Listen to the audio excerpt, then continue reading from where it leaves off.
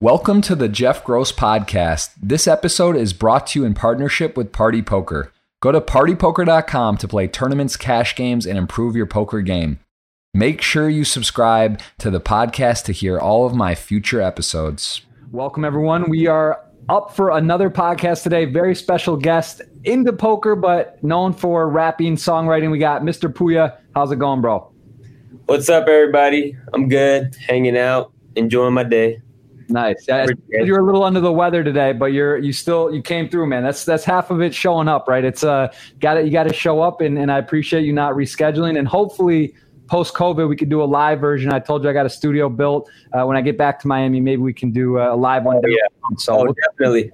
I'm looking forward to that. Yeah, I don't know if it's cold or a flu or possibly COVID, but I'm not taking any chances. I'm just gonna stay home, which I already do anyways. But I was watching that Michael Jordan documentary, and that guy was like making 60 points with a flu. So I'm like, come on, I can sit down in a chair and talk to my friend real quick. It's easy. It's easy. I love it. Well, here, tell us a little about, so my podcast generally poker centric. We met playing poker at the Hard Rock on the opening. That was fun. Tell us a little bit about yourself, because a lot of people are more poker here. So you're obviously rapper, songwriter. Yeah. Give us a little background on yourself. So, long story short, because it is a really long story. I dropped out of high school. I wasn't really like a school-oriented person. It just wasn't for me, so I decided to pursue other things. I started off, just got a regular job. I was a busboy, and, I gave up on that after a year because I knew that wasn't going to fulfill my life, and I wasn't going to have any financial gain from that. And then I just bought a microphone. I remember I went to Best Buy. I was like, what's the cheapest microphone I can get? They're like, oh, we got this nice microphone, $50. And I was like, I bought it. And at the time, this was like 2011, I had a Dell computer, and I had illegally downloaded some like program, like I pirated some program, some really like crappy program, and just kind of figured it out. I started hanging out with some other people, meeting some rappers, and meeting some affiliates that I'm still affiliated with today. And yeah, I just, kind of figured it out. I posted on SoundCloud. I had 5 followers, then I had 1,000, then I had 100,000. And now fast forward to today on Spotify, I have 3.2 million monthly listeners. So I'm super grateful. That's crazy. What is so with, I see with Twitch, nowadays there's so many outlets, platforms, people who are motivated, hungry, have a passion for their craft can kind of just get going and dive in.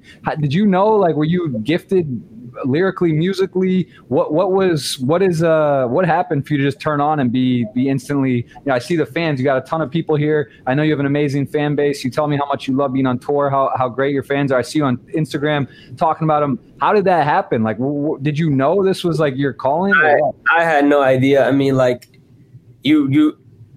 things happen in life, and your life takes a course that sometimes you can't even fathom. I mean, I never really thought, I never thought I'd be in the position I'm in today. I really started making music because, as a hobby.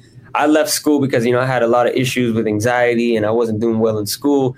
And, I just decided to leave, and I just, I couldn't deal with the pressure at a young age. I wasn't as social as I am, today because, I've really practiced that and practiced being social and, practiced being more outgoing. But at the time I wasn't. So I was very, introverted person. So, when I left school, I didn't want to be, a bum. I wanted to do something. So my father told me, look, you can drop out of school, but if you drop out of school, the day you drop out of school, you got to go look for a job.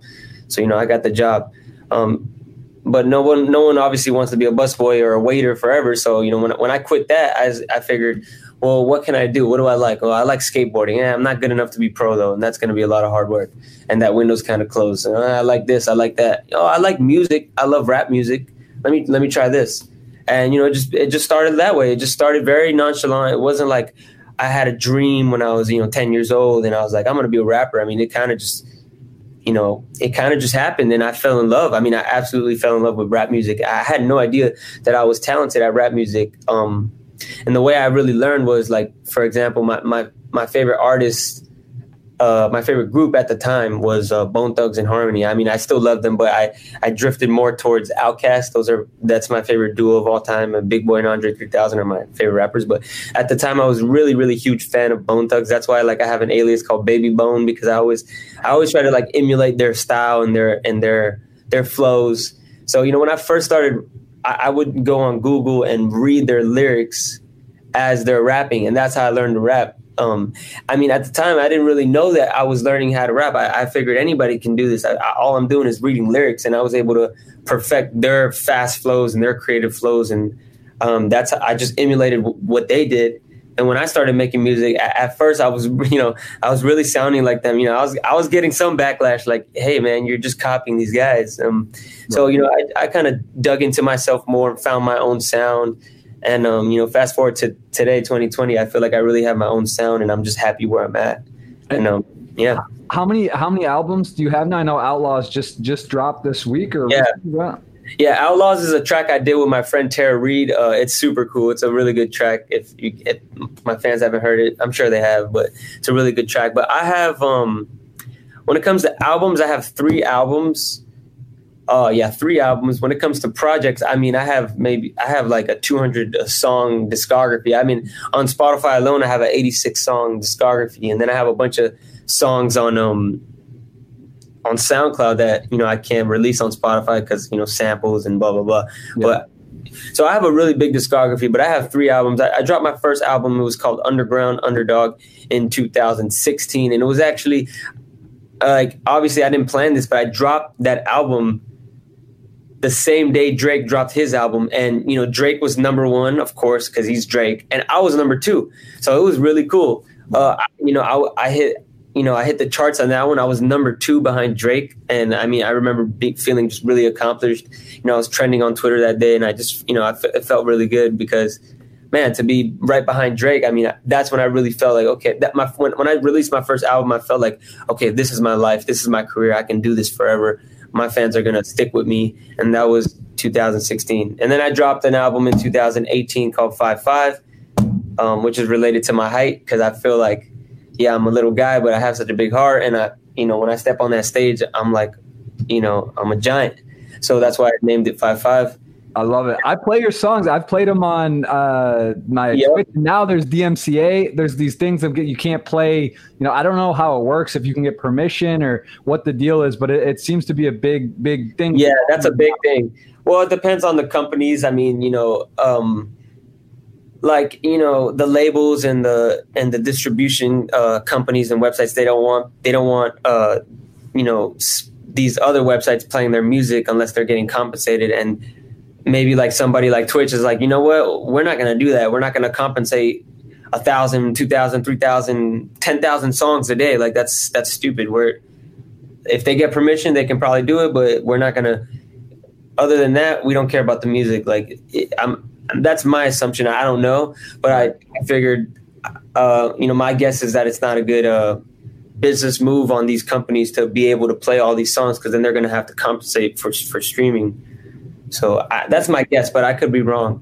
Yeah, no, it's interesting. And how do you feel, though, as someone where it's your content, if it's on Spotify, someone's on Twitch, for example, do you like when they play your music? Or yeah, of course. I mean, I don't care if I'm getting paid for it or not. Usually we do, though. But, if Twitch does, Twitch needs to just sit down and pay everybody. I mean, whatever. But if they don't want to do it, I can't really.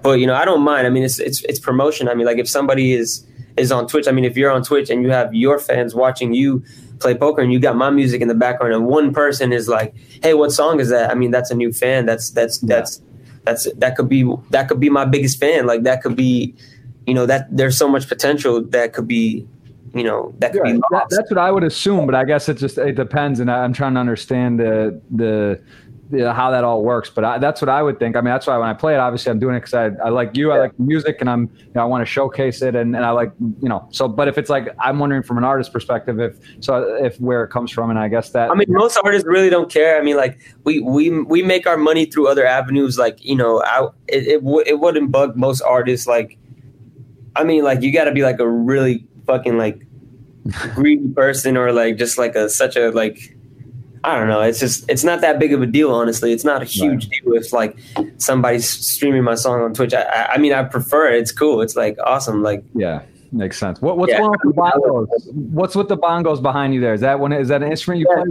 So these are congas. I'm not too good at them, but I just bang them for fun. And I recorded some congas on a new track that I'm gonna release.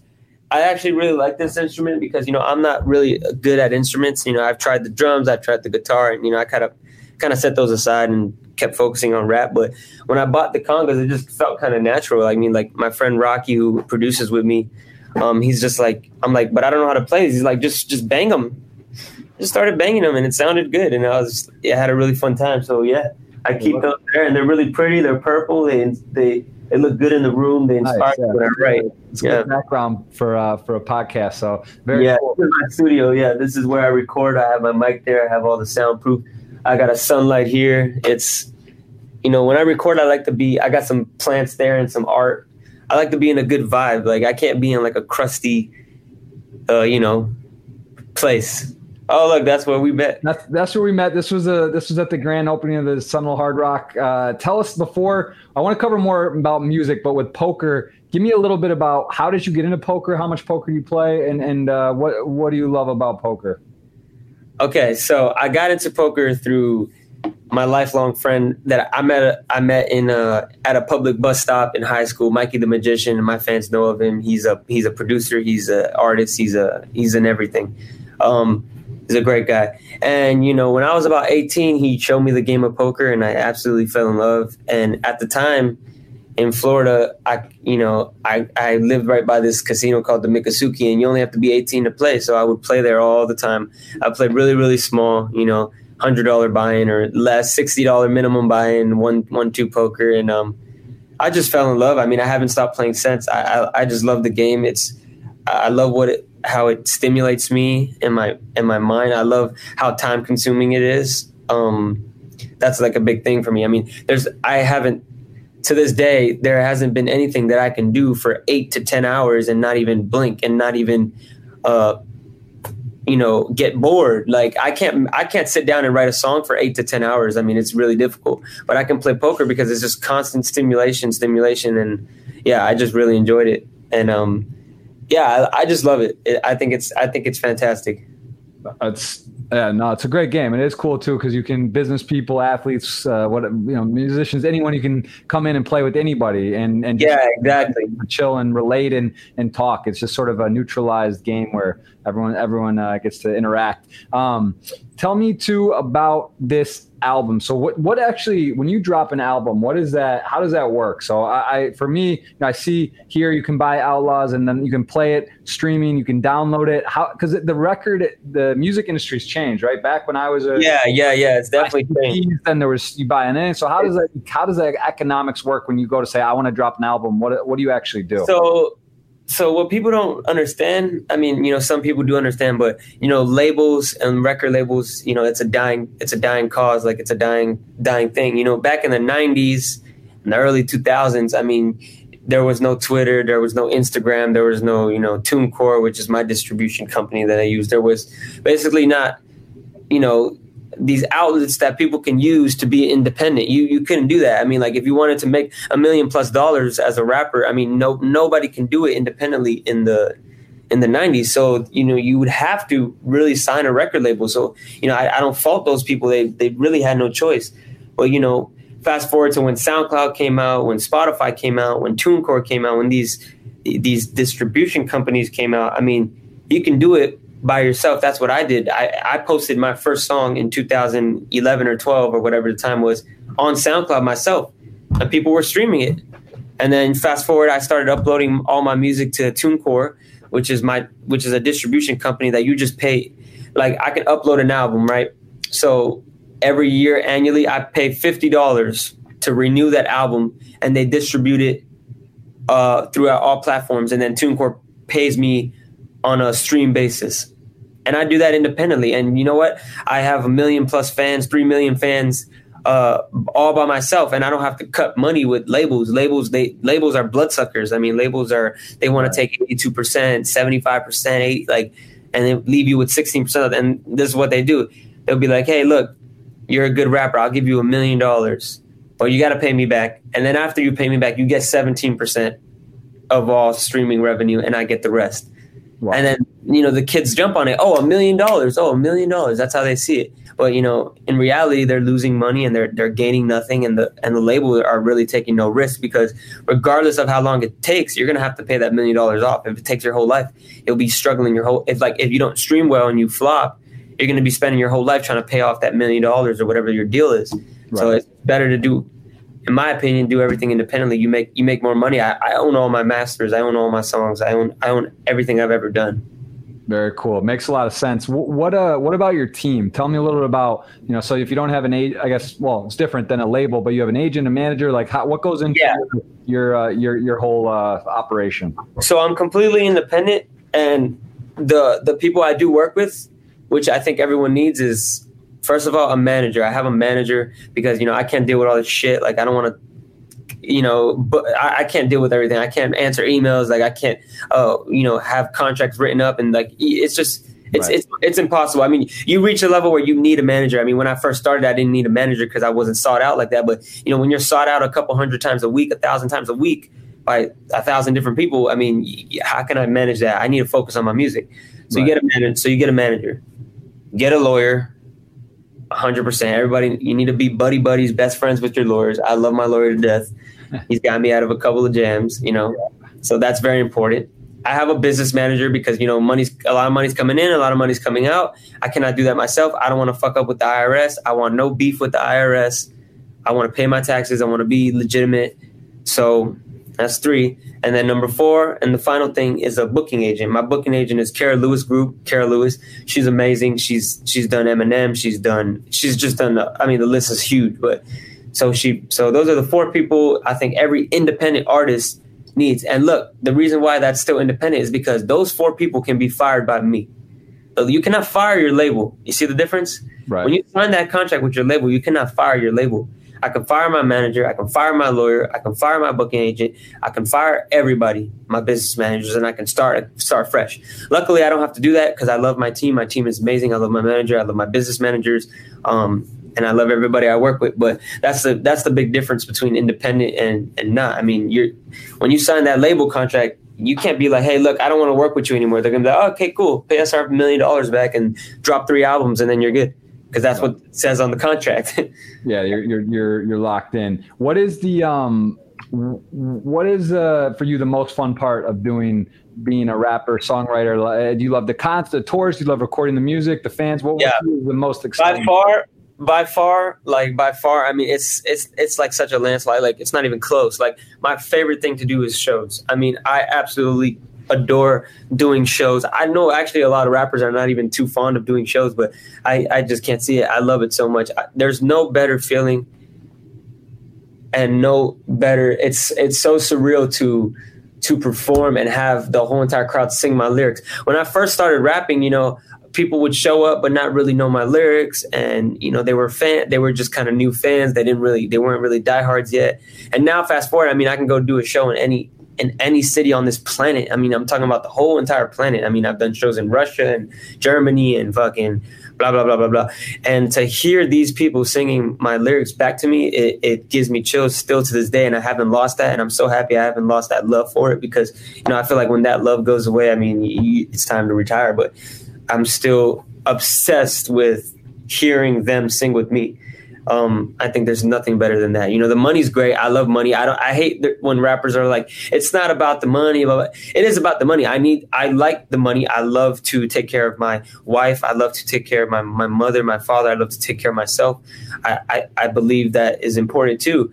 But Are you married now? Officially? We're not officially married, but she's my fiance, so we haven't put a date on it yet. Yeah. All right. Well, congratulations. That's exciting. I remember we talked in some detail about your relationship then, and that's man. I'm really happy that you. Yeah. She was there since like before my first album, like, which is great because as I became successful and more quote unquote famous, which I don't consider myself famous, but in my lane, I guess I am. But as I became more known, it's hard to tell who really loves you and who really loves what you can do for them and loves your status. And it's very hard to No, to know. Yeah. I completely know what you're saying. It makes a lot of sense. I did also want to touch you. Yeah, you're very open. I want to ask you before I go into this about, because your Instagram game. I love how you delete. You basically post and then delete and keep it fresh. I've seen a few people do that. Give me the strategy on why you don't leave your posts up on that.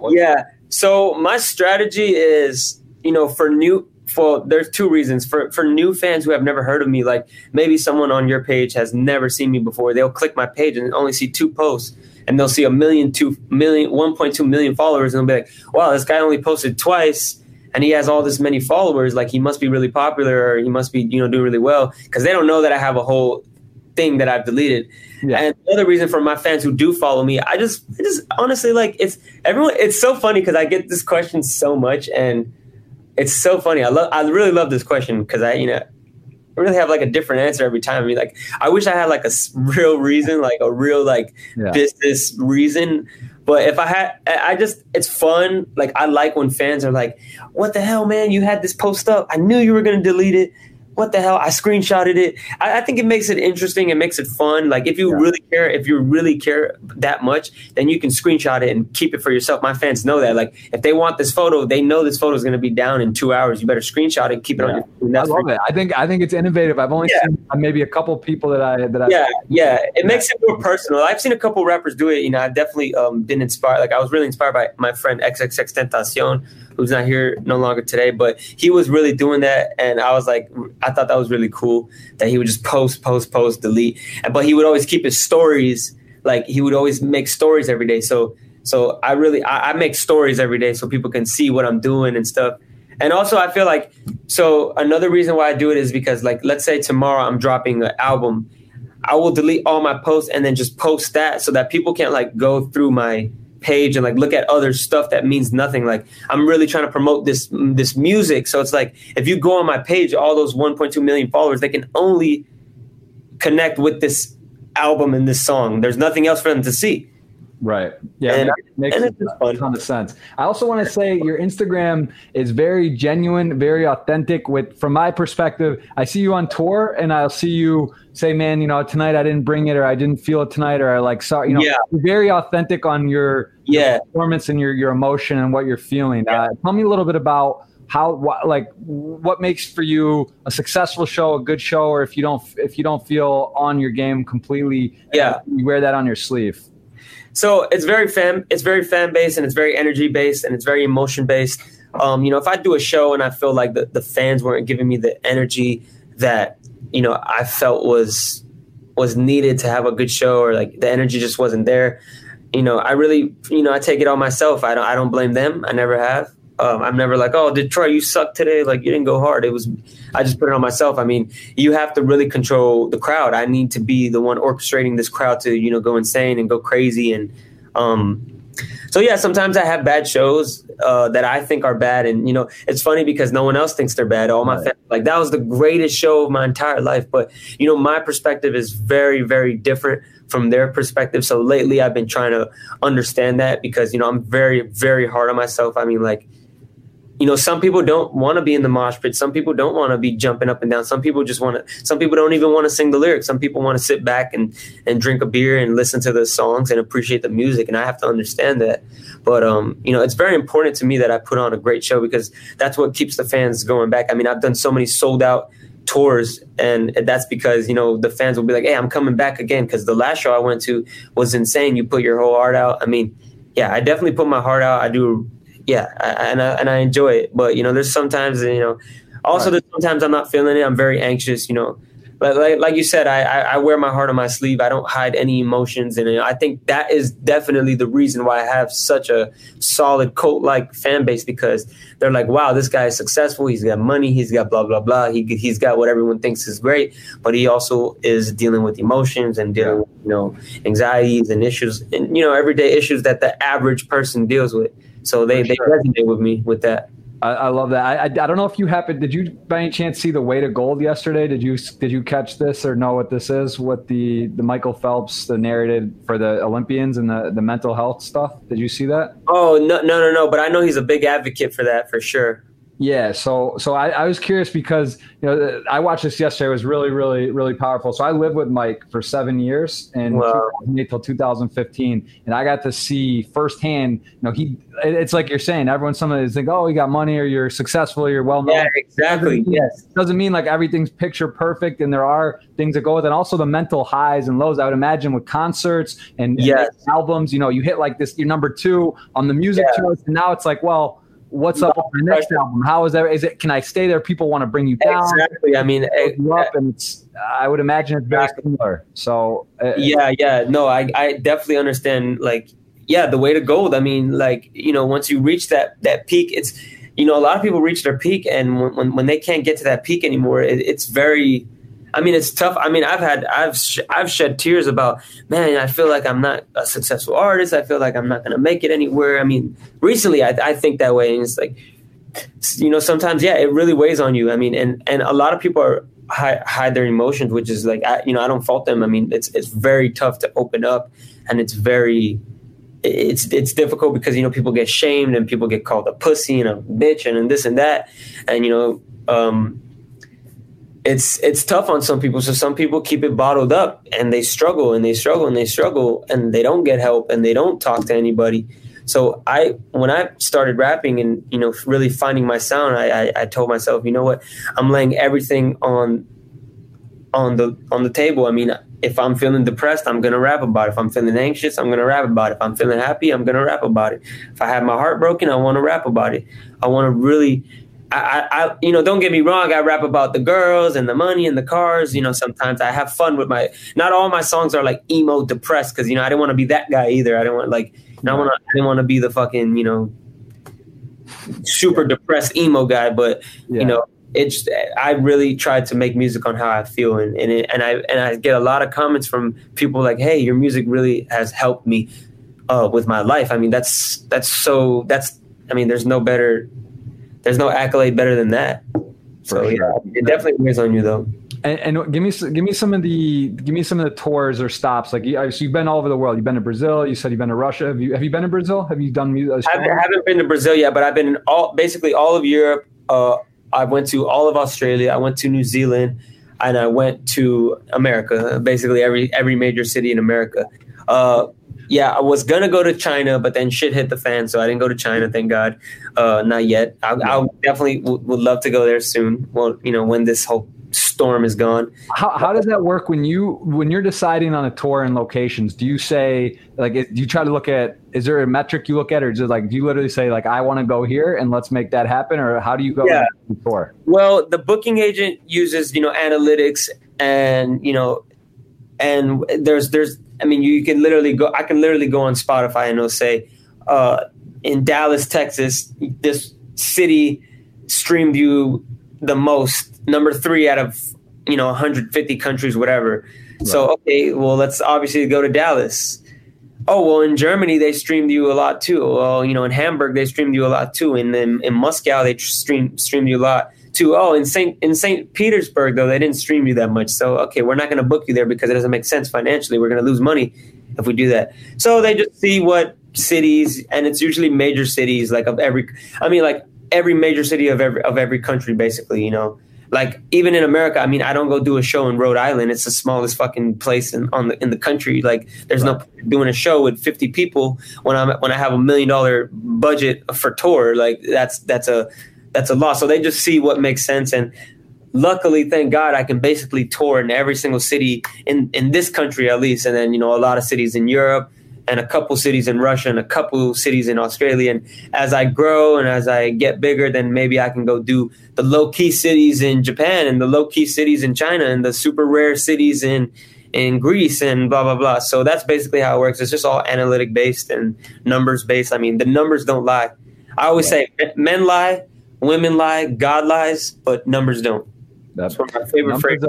Numbers definitely they hold true. It'd be fun, man, to do a stop, like, Party Poker in particular. They have yeah. Like I would love to do where you come play like a major tournament and then do a show. We can maybe try to work something. I would love that, man. I love poker. I love tournament poker. I love cash poker. I love being streamed. I've done live at the bike so many times. It's so fun. Tell me about that. What stakes was that? What's the biggest pot you've played? So the biggest pot I ever won was $57,000 pot against Gall. Shout out to Gall. So we'll talk about some poker now. So it was, and I was way in over my head. This was a day before I was leaving to Europe for like a 45 city tour. So I'm at live at the bike. I usually play I'll play 5-10, I'll play 10-25. I usually play a game where I can buy in $2,000 to $5,000 max, right? Because that's comfortable for me. Like I don't like to buy in more than 5,000. Right. But I was like, you know what? I'm going on tour. So worst case scenario, I lose this money. So I'm playing with the sickest guys ever. I mean, I'm playing. Garrett was supposed to be in that game. He wasn't, thank God. But it was Art. It was Art. Art. It was Dan Zach. It was Gall. It was I think Gary was there. It was fucking it was the sickest lineup. I mean, obviously people, I'm not oblivious. I'm very self-aware. Like people might be like, oh, this guy, like he's a fish. He thinks like he's better than me. Well, I know I'm worse than you guys. Like I'm self-aware. I'm mature enough to be self-aware. So my mentality was, look, I'm going to bring $30,000. If I lose this $30,000, I'm going to go make $200,000 in Europe. Right. Fuck, I'm going to have fun. You're not betting roulette, blackjack. No, I knew my chances were so shot, but I wanted to be on the stream. I wanted to play big. I wanted to have a good time. So I bought in 15,000 my first buy-in, lost it. Bought in my second buy-in 15,000, won a couple, got up to like 24,000 or whatever 57 divided by 2 is. 20. And yeah, something like that, plus whatever was in the middle. And I played a really big hand. I mean, man, I can feel the sweat in my ass crack. Like I'm playing this huge hand with Gall, the biggest hand I've ever played in my career. I mean, this is a lot of money, like for me. I mean, for anybody. I mean, even for them, it's probably a lot of money. So I have ace queen offsuit. Oh, it's my least favorite hand, man. So all right, so ace queen offsuit, and it comes around. I don't know what happened. Let's say I bet 1,000, whatever. Fold. One caller, Gall calls. He calls. Let's say 1,000. It could have been more. It could have been less. I have no idea. Okay. But I remember the flop. So the flop comes 5-5 queen, and I think it's 2 spades or something. So I bet like 2,500, let's say, and he raises like 7,800, and then I re-raise like 15,000 basically, and then he puts me all in. And I mean, at that point, I'm committed. I actually thought for a little bit. I mean, I am fucking sweating. My heart is racing. Right. I'm thinking about everything. I'm like, I'm thinking about the hands I've seen Gall. We all know Gall is a sick monster. He's very great at poker, but he's super sick monster animal. And I ended up calling, and we run it once, which is what really made me scared. I'm like, oh my God. Is that your choice or his? That was, I think it was his, and I didn't want to fight it. I'm like, how many times do you want to go? He's like, 1 is fine. And I'm like, okay. So I just was like, out of respect for the game, and like, I wanted to be respected on that table. So, okay, let's run it once, whatever happens, happens. Mm-hmm. And I didn't see his hand. So remember, there's 2 5s on the flop. Gall's a sick person. He could be in there with ace 5 of hearts, like for $1,000. He's not folding when he has $100,000 behind him. Right. And this was the day that he made that. I don't know if you remember, but he made that super super sick, insane call against Art for an $83,000 pot with bottom pair or some crazy. Art tried to like bluff like. I've seen a few crazy. Yeah, I've seen some special hands. I mean, like you said, it's a massive pot. This is you're sweating. So, and you end up. What did he have the flush draw, or where did you hold? So he never showed his hand, and I mean, I respect the guy. He just run it once. So in my head, I'm like, fuck. He has a 5. I'm literally drawing dead. I'm drawing to a queen. He has a spade. I gotta dodge a spade. I'm assuming he has a spade because like I don't think he's calling off with king queen, right? Right. Or jacks like. Right. Or anything like that. I mean, he could have had aces. He could I guess not really because he's not slow playing aces, but who knows?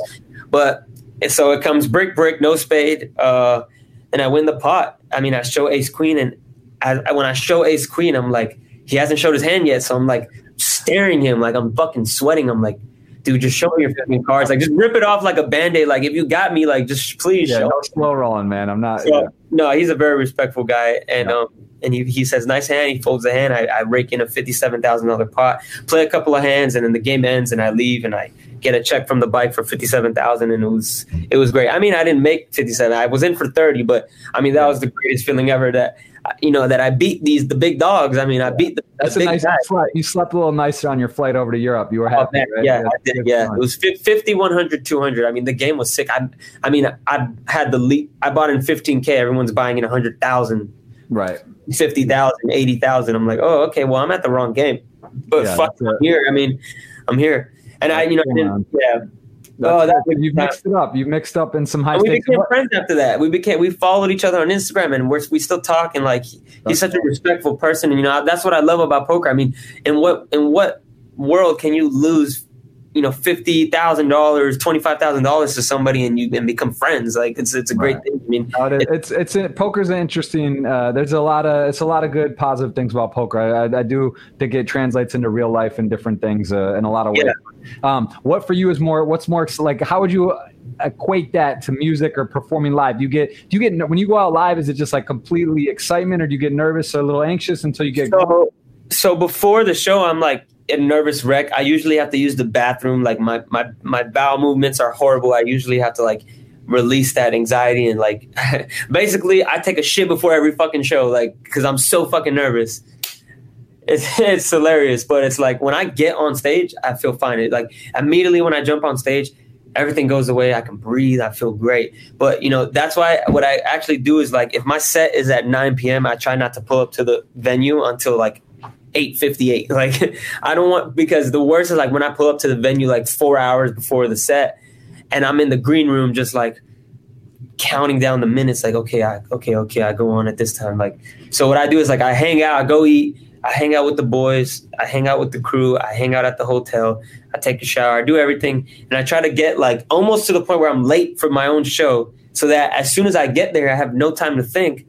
And I have to jump right on stage. Like, okay, we're ready for you. My DJ is already there.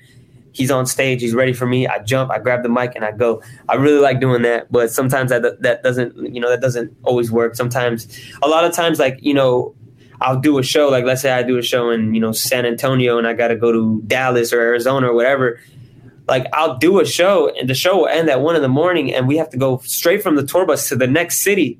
Right. And sometimes when we get to that next city, we're like, we got to go straight to the venue. Like sometimes I have no time to change my clothes. Like I'm still wearing the same boxers from last night or whatever. Like it's crazy shit that happens. Like the tour life is crazy. It's a very fast paced life. How has COVID impacted that in terms of, is there any plans even, or is it right now everything's sort of? No plans. I mean, like just no touring. I mean, luckily I'm making money through other avenues and I'm okay. But I miss tour. It's an easier way to make money. It's an easy way to make a large sum of money if you do it correctly in a small amount of time. Right. So there's no tour, of course. They want to do tours again. The world basically wants to do tours again in 2021, but I don't see that happening really. I don't think tour is going to be a thing till at least 2022, unfortunately. But really, you think it could be that? You think that it could be through all of 2021 potentially? I think so. I believe so. I think it's going to be tough. I mean, maybe towards the end of 2021 we can hit the road, but I might actually just wait till 2022 because I want to do it right. I want to make my projects and. The fans will wait. The fans will be there for me, and the longer you wait, the better your tours are going to be. Because if I don't tour from 2020 to 2022, I mean they're not gonna drop that ball. They're gonna seize that opportunity. Like shit, I haven't seen them in 2 years. I mean. And what? Give me a bit of I guess in some ways that not touring is not ideal, but you're focused and you're there. I mean, yeah. Did you get more maybe done? Are you able to produce? Absolutely. I have enjoyed my quarantine as best as I can, and I hate to say that because I know there's a lot of people suffering and people who are really taking losses. So I do feel for these people, and I've donated money to COVID relief, and I've donated money to George Floyd and everybody, and because I do feel bad because I am not taking a loss at all. I mean, I'm in a way I feel like I'm taking a gain because I'm building more intellectual property. I'm making more music. So yeah, I mean, but I feel bad, the millions and millions and millions of people who lost their job. I didn't lose my job. I just lost my time to tour, but I'm making money through streaming. I'm making money through merchandise. I mean, I'm making money through different avenues. So I've enjoyed myself. I've never spent this long amount of time at home with my fiance and my dogs, and it's been beautiful. Because I go on tour and I have to send my dogs out to a trainer that takes care of them and help them. Not a trainer, but they take care. Well, they train too, but they basically, it's like a doggy hotel, and that's sad. What kind of dogs do you have? I have 2 big, huge, humongous pit bulls, and I absolutely adore them. They're in my life. Those are my kids. And I spend every day I wake up, no matter what time I go to sleep. Like last night, I actually went to sleep at 6:30 in the morning, and I woke up at 8:30 in the morning. I feed my dogs and I take them outside. Then I go back to sleep. But they're on a day or the day before, because you went to bed at 6:30 to like. Yeah, I took a 2-hour nap. Fed my dogs, took them outside, then went back to sleep. Woke up for this. Then after this, I'm gonna take another nap. I just sleep in spurts sometimes. I mean, I just get in where I fit in. It's very unhealthy. I don't recommend it to anybody. Everybody get your rest, get your proper 8-9 hours consecutively. But sometimes sometimes I have shit to do. But when you record music or you do albums, how does that? Do you usually you go for like long periods of time in a row, or you do like 30 minutes, take a break, or you like just lock in and lock the doors and shut everything off? It depends. I mean, like, so for certain songs, like I have a song like called Superman is Dead, for example. When I walked into the studio, my buddy Rocky was making the instrumental. He wasn't even done with the instrumental. And as he was making the instrumental, I was writing my verse. I was like, oh shit, it came to me. So that song took me maybe 3 hours to write, record, and finish. Whereas some songs, I have a song called Void. I mean, this song took me 3 months to complete because I kept listening to the beat and I kept writing and deleting. I'm like, no, this isn't it. Kept writing, deleting. 3 months, after I'm like, okay, I finally got it. This is what I want to say. This is how I want to do it. So it just depends. I mean, every song is different. That's why it's such a beautiful thing, because it's very similar to poker. Every session is different. You have no idea what the fuck's going to happen. You don't know how long you're going to be there. You don't know how much you're going to make. You don't know how much you're going to lose. Same with music. I don't know how long it's going to take me to make a song. I don't know how good it's going to stream compared to my other songs. I don't know if my fans are going to like it as much as my other songs. So, there's beauty in that. I really enjoy that. But there's no set studio session. I could be there for 30 minutes and go home because I'm just not feeling it. I can be there for 15 hours just fucking starving away because I'm feeling it and my juices are running and I'm just going with it. So it just depends. And do you do most of your stuff from home or at a studio, or mixture? So I have 2 studios. I have my home studio, which I do a lot of my projects, my more recent projects here. And then I have me and my buddy Mike. My buddy Mikey, my producer, he bought a warehouse, in 2014, and we flipped it into a studio. We created a 2-story studio, and I record a lot there. But I've really enjoyed the homey vibes. I mean, I own this house, and it feels good to be in the studio that I own, and the vibes are good here. It's I got the good smelling spray, and I spray around. It smells good. I got the plants. I got the art. Got the sunlight, and you're in your comfort spot. You feel exactly. Yeah, exactly. Well, like I said, I want to do a live version, longer and in person down the road, maybe post COVID or in the thing. I know you're feeling under the weather today. Do I want to keep it brief? But I do want to take a few questions because let's get the questions. I'm good. Let's get these questions. Amazing fans, and we got a lot of. I'm ready for the questions. Drop in here. Have you ever taken part in a rap battle? Is that something you're interested in? Have you ever done that? Good question. I did a rap battle when I was first coming up. I was with my friend Nell, and it was at a Miami club that doesn't exist anymore, and I can't remember the name. I think it's either Peach Fuzz or it was a venue in Miami that doesn't exist anymore. I cannot remember, but I remember these people were battling, and my boy Nell, like, he nudges me like, come on, bro, let's do it. And I'm like, hell no, I can't rap battle. And I actually went on stage. I did a rap battle, and the first guy I beat, and then the second guy, he absolutely slaughtered me. But I was actually genuinely freestyling off the top of my head. I did not come prepared. These guys, like, clearly were like, I mean, you can tell when someone's doing some written shit and someone's doing some freestyle shit, like actually off the dome. My first battle, I was like off the dome, and I won that battle. And then the second guy, I choked, and like I just couldn't do it, and yeah, I just didn't do well.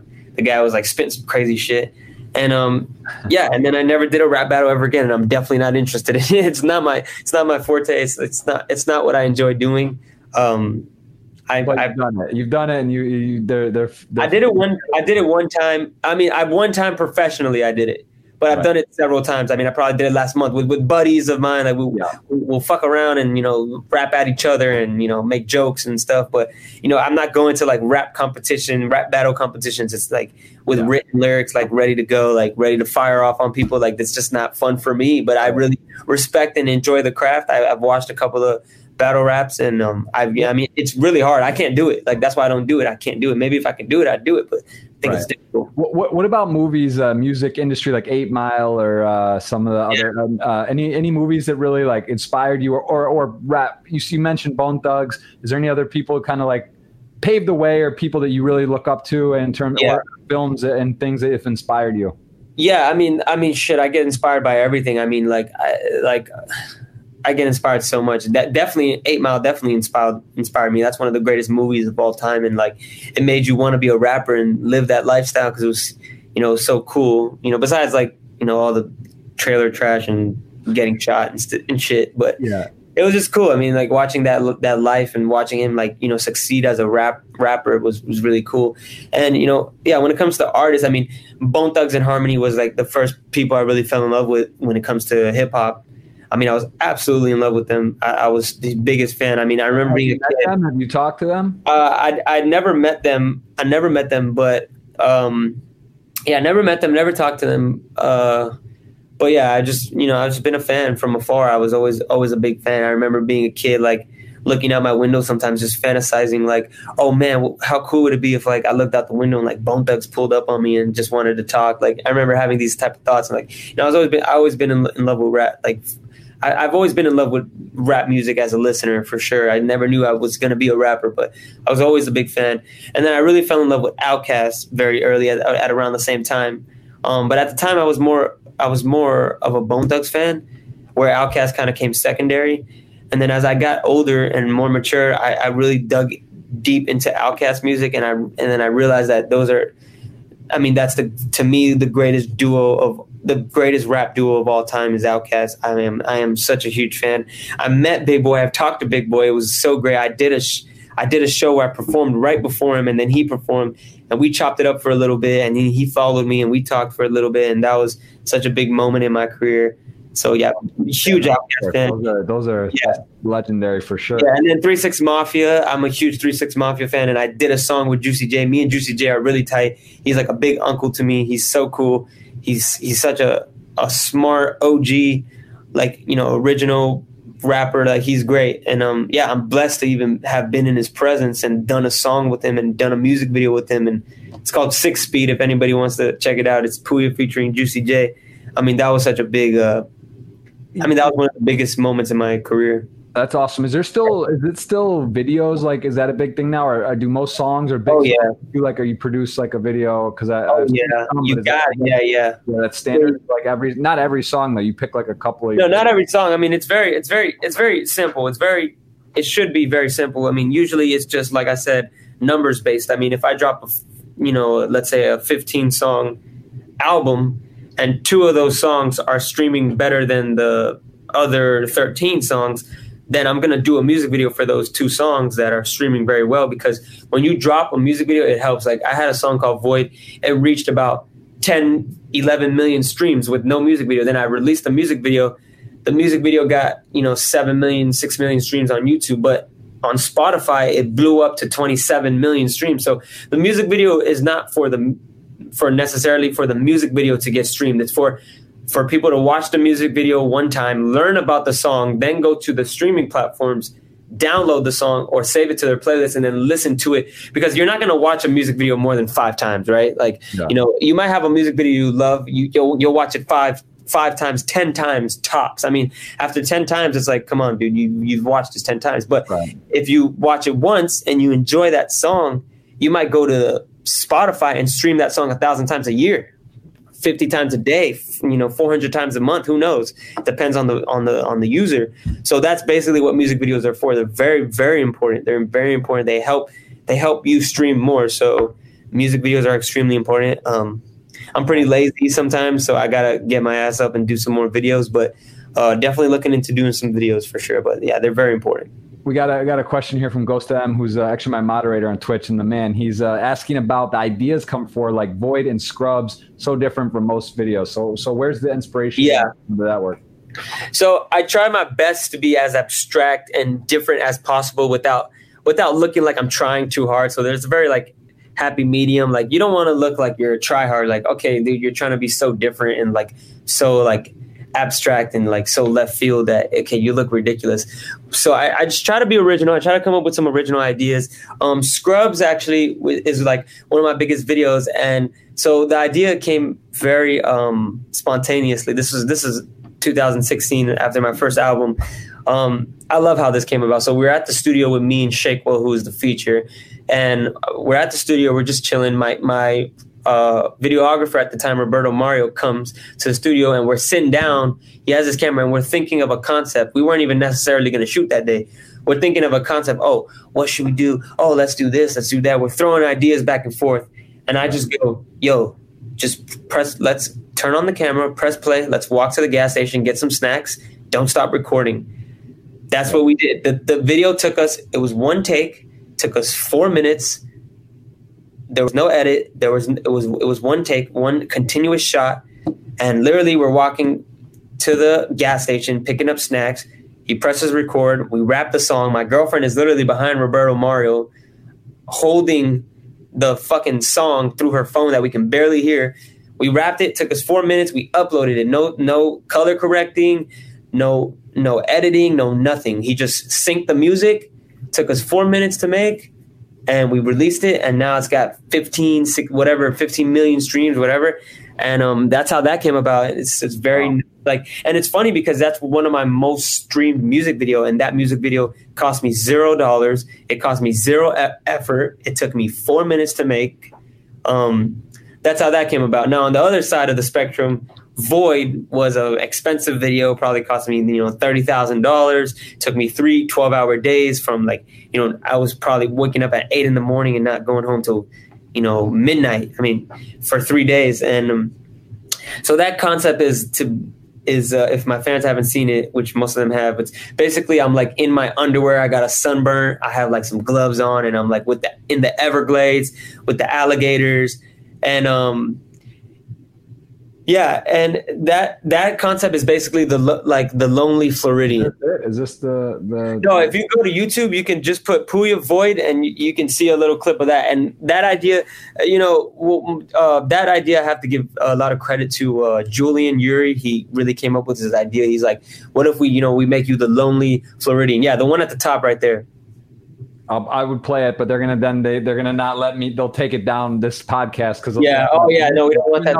I would hope we have permission from you, but yeah, we'll definitely have permission from me, but you know how that shit goes. I know how it works. We'll check it out. You guys can check that out. So okay, yeah. So very cool. Yeah, those are some. That's interesting. The one take that's legendary. That's yeah. It was such a pivotal moment in my life, and it just made me realize that people just really like good music. I mean, we didn't do any antics. We didn't have no girls twerking and no cars and no nothing. It literally is a video of me and Shakewell going to the gas station by the studio and getting snacks, which is what we were going to do anyways.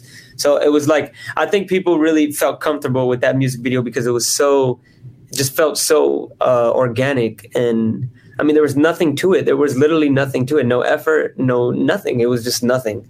And at the end of the day, the song was great. And that people liked it. And I'm happy we did it.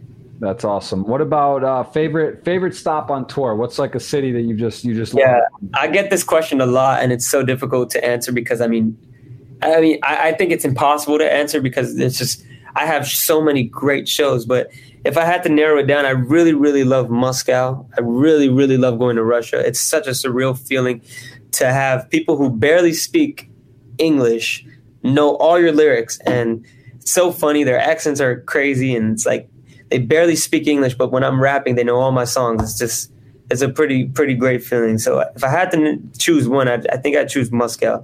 Yeah, that was I went to Russia for the first time right before COVID, like basically when the world was turning on its head. But I didn't get to. This was in Sochi, so I didn't get to see Moscow. I've heard it's amazing.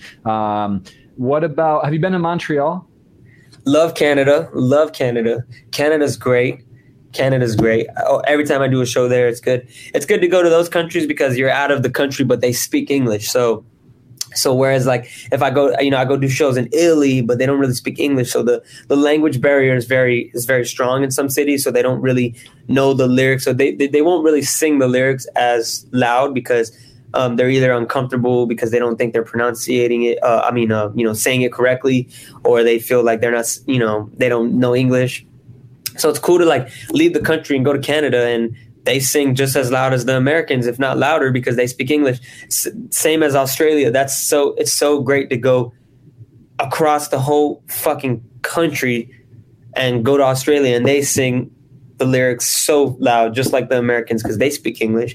And that's another one of my favorite places to go. I love Australia. I love Brisbane and Melbourne and Perth. And then I love Auckland. I love New Zealand.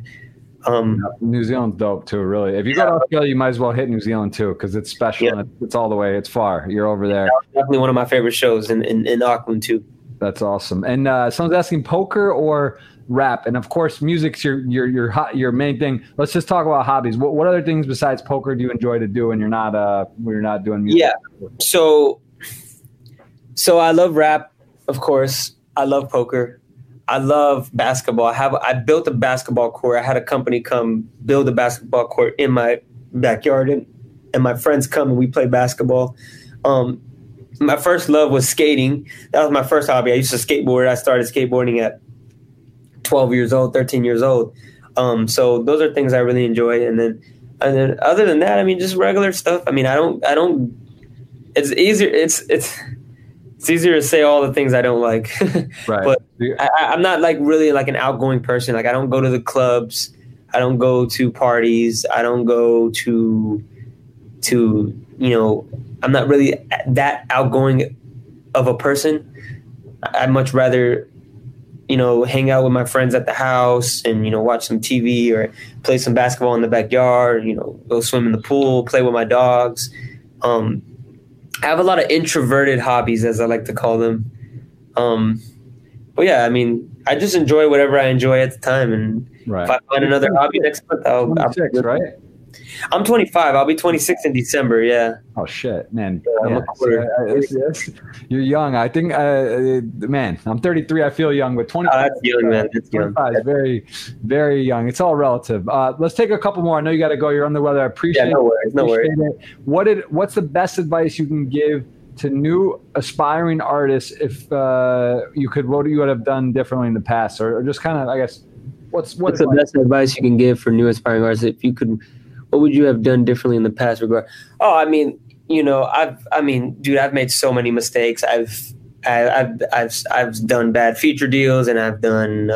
I didn't sign a contract with some artists when I should have, and this and that. And I mean, I just think those are stepping stones to become the man you are, the woman you are. Because so I really don't have any regrets. I'm a good person. I kept my morals intact. That's first and foremost. But when it comes to the business side, yeah, of course I made some mistakes. The biggest mistake that I almost made is I almost signed a deal in 2012 because I was very broke. I had no money. I was sleeping on Fat Nick's couch, and I had $0. And somebody offered me, let's say, $50,000. I mean, I almost jumped on it because, when you have nothing at all, and you come from nothing, and someone gives you this this, offers you money, you almost want to take it. And I remember sitting in my Honda Civic crying on my way home, calling my dad, like, I'm about to make it. I'm about to make $50,000, which I thought was, what I thought was everything at the time. And something in my gut told me, don't sign this shitty, horrible, awful deal from this person that I'm not even going to say his name because, it doesn't matter. This was years ago, but I didn't sign that. So that was a mistake I almost made. But, other than that, my best advice is just to figure it out on your own and just do some research, look at the numbers. It seems very complicated though, because and this happens with sports as well. They do these contracts and football or soccer. Yeah, what we call it. They get these kids, they find these talents, and they take a bit of a chance. Yeah, they take advantage. They take advantage of people. They're taking advantage for sure. It seems very difficult though, because a lot of at that age and when you're really young, you don't have a lot of experience or able to make. Yeah, exactly. Decisions. It's very difficult because it's a lot. Like you said, any one of us, when you're 16, 17, 18, if you're not from a wealthy family or you're not, whatever, if you get offered a big chunk of money, it may just seem like that's the move. Exactly. There's millions of kids that follow me that are, under the age of 18, and they would absolutely jump on any deal, which I don't fault them because I almost did the same thing, but something just told me, let me wait it out and see where I can take this myself. Because I knew giving up these percentages were in the long run was going to be, it's going to be better for me. And, thank God I didn't sign these deals. But like you said, at the time, I mean, it's a ton of money and you have no money. I mean, no money in a shit deal is better than nothing. So a lot of people think with that mentality, and I'm a victim of that as well. Right. But I really advise people to see how far you can get it by yourself. I mean, I was 16, I was 17, I was young. Like you're 17 years old. There's no reason for you to sign a deal. Wait till you're 24 and then, okay, figure some shit out. If you're 24, 25 and you feel like your career won't skyrocket without a deal and you've been doing this for 8-9 years, then okay, maybe go see if you can get a deal that works for you and works for your life. In the chat, someone's saying Scottie Pippen type deal. deal. Don't get a Scottie Pippen type deal. Man, I still feel that whole thing's messed up, man. Like he definitely raw. Yeah, exactly. That's a prime example of people getting taken advantage of it at the time. And he said exactly what I said in the interview. He says, look, at the time I wanted to make sure my family was set and that I was set. So he jumped on, and he didn't know if he was going to get injured or if he was still going to be good at basketball or if he was going to quit. So he was like, look, I jumped on the opportunity. And so he didn't want to take the risk, but like poker, like low risk, low reward. I mean, high risk, high reward. It's also, this is something it's come up a lot recently. And we talk about in poker in particular. It's like, it depends what age you are. When you're 18, 19, 20, 21, 22, it's okay to take a little more risk, shoot your bankroll a bit, experience, because if you go broke, it's not the end of the world. If you're 35, 40, whatever, family, you got a fiance, a wife, kids, there's more pressure, there's more responsibility, and you sort of need to, you can take less risk. Yeah, exactly. Way to look and approach things. Give me an up and coming rapper, musician right now. Anyone that's coming up right now that's young and just so talented that you. Yeah. My boy Kill Switch. You can check him out on Spotify. It's I think that KXLLSX. You can just put Kill Switch, but Kill Switch is really dope. And then my boy Booby Ludovelli is super tight. Booby Ludovelli and Kill Switch, those guys are great. I think they're gonna right. This guy, Rich Young, or no? No, you could put Booby Ludovelli. Booby? Yeah, Booby Ludovelli. He's dope. I don't know if I got the right one on there. Okay, so you mentioned a couple. These guys, they're just talented. They're coming up. They're just they're gonna blow up. Yeah, no, they're definitely gonna blow up for sure. I mean, and I'm gonna make sure I help them doing that because these guys are talented and they deserve it. And there's a ton of. Is that exciting for you? Is that something you think down the line you might want to manage or help do stuff? Because does it give you enjoyment? Yeah, I actually manage artists on the side with my friend Mikey, but. I just don't go public about saying who I manage and who I work with because, we just help them behind the scenes. And it's definitely something I'm into and I'm going to keep continuing to do. I have a management company. I have a management LLC. I'm trying to build my assets and, make sure I'm secured for life and help other people out as much as I can. So, it's a win-win situation for everyone. So So yeah, that's definitely something I'm interested. I mean, I'm interested in a lot of like entrepreneurship stuff, you know. Yeah, I see that. Like it's same in poker. I feel like in music, I would imagine it says that a lot of people maybe not so they just kind of do their thing and that's it. But you know, I feel like you have a lot of revenue streams. You seem very in tune to the industry and what's happening. And to have your, you know, I'm learning as it goes. I mean, I'm trying to learn real estate. I'm just trying to learn anything I can, you know. Knowledge is power and knowledge is everything. So, I mean, you can't be successful without knowledge. About last question here for me at least. What you've mentioned stylistically, some, you know, Outkast, Bone Thugs, and Harmony, that these things that you looked up to. What about business wise? Like, you know, like Steve Aoki for me, who I know. You know grinder. He's got like, you know, he's like the Gary Vee of music. He just got everything in his medias. Who else? Is there anyone that you look up to in particular that stands out? Absolutely, man. Like, man, there's a ton of people. Definitely Steve Aoki. I mean, I know he's probably got so many deals and business deals that are just doing so good for him, and people like that. I mean, man, tons of people really. Just like, you know, Jay-Z, you know, Kanye West. You know, even though he's going batshit crazy right now, but, you know, I wish him the best. But he's a great business. I mean, like, dude, like, I look up to a lot of these people. I mean, most of the rappers who are filthy rich, I'm not saying 10, 20, 30 million. I'm talking 700 million, 800 million, billions. You know, they're not rich off of rap music.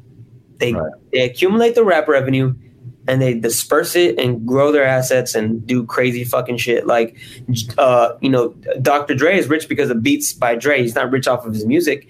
Right. I mean, he was rich. He was probably worth $20 million before but now he's worth $1 billion. Right. You know, Jay-Z's worth $1 billion. P. Diddy or whatever the fuck his name is now, because he changes his name every day. He's rich off of Ciroc. He's rich off of Sean John. Those are the type of people I look up to. The people who make music and then they take that revenue and they figure out ways to grow. I mean, Post Malone, a good buddy of mine, he's starting to do some champagne, and he's stepping into other things. He's doing movies. He's doing this and that. Like, there's definitely a lot of people make moves.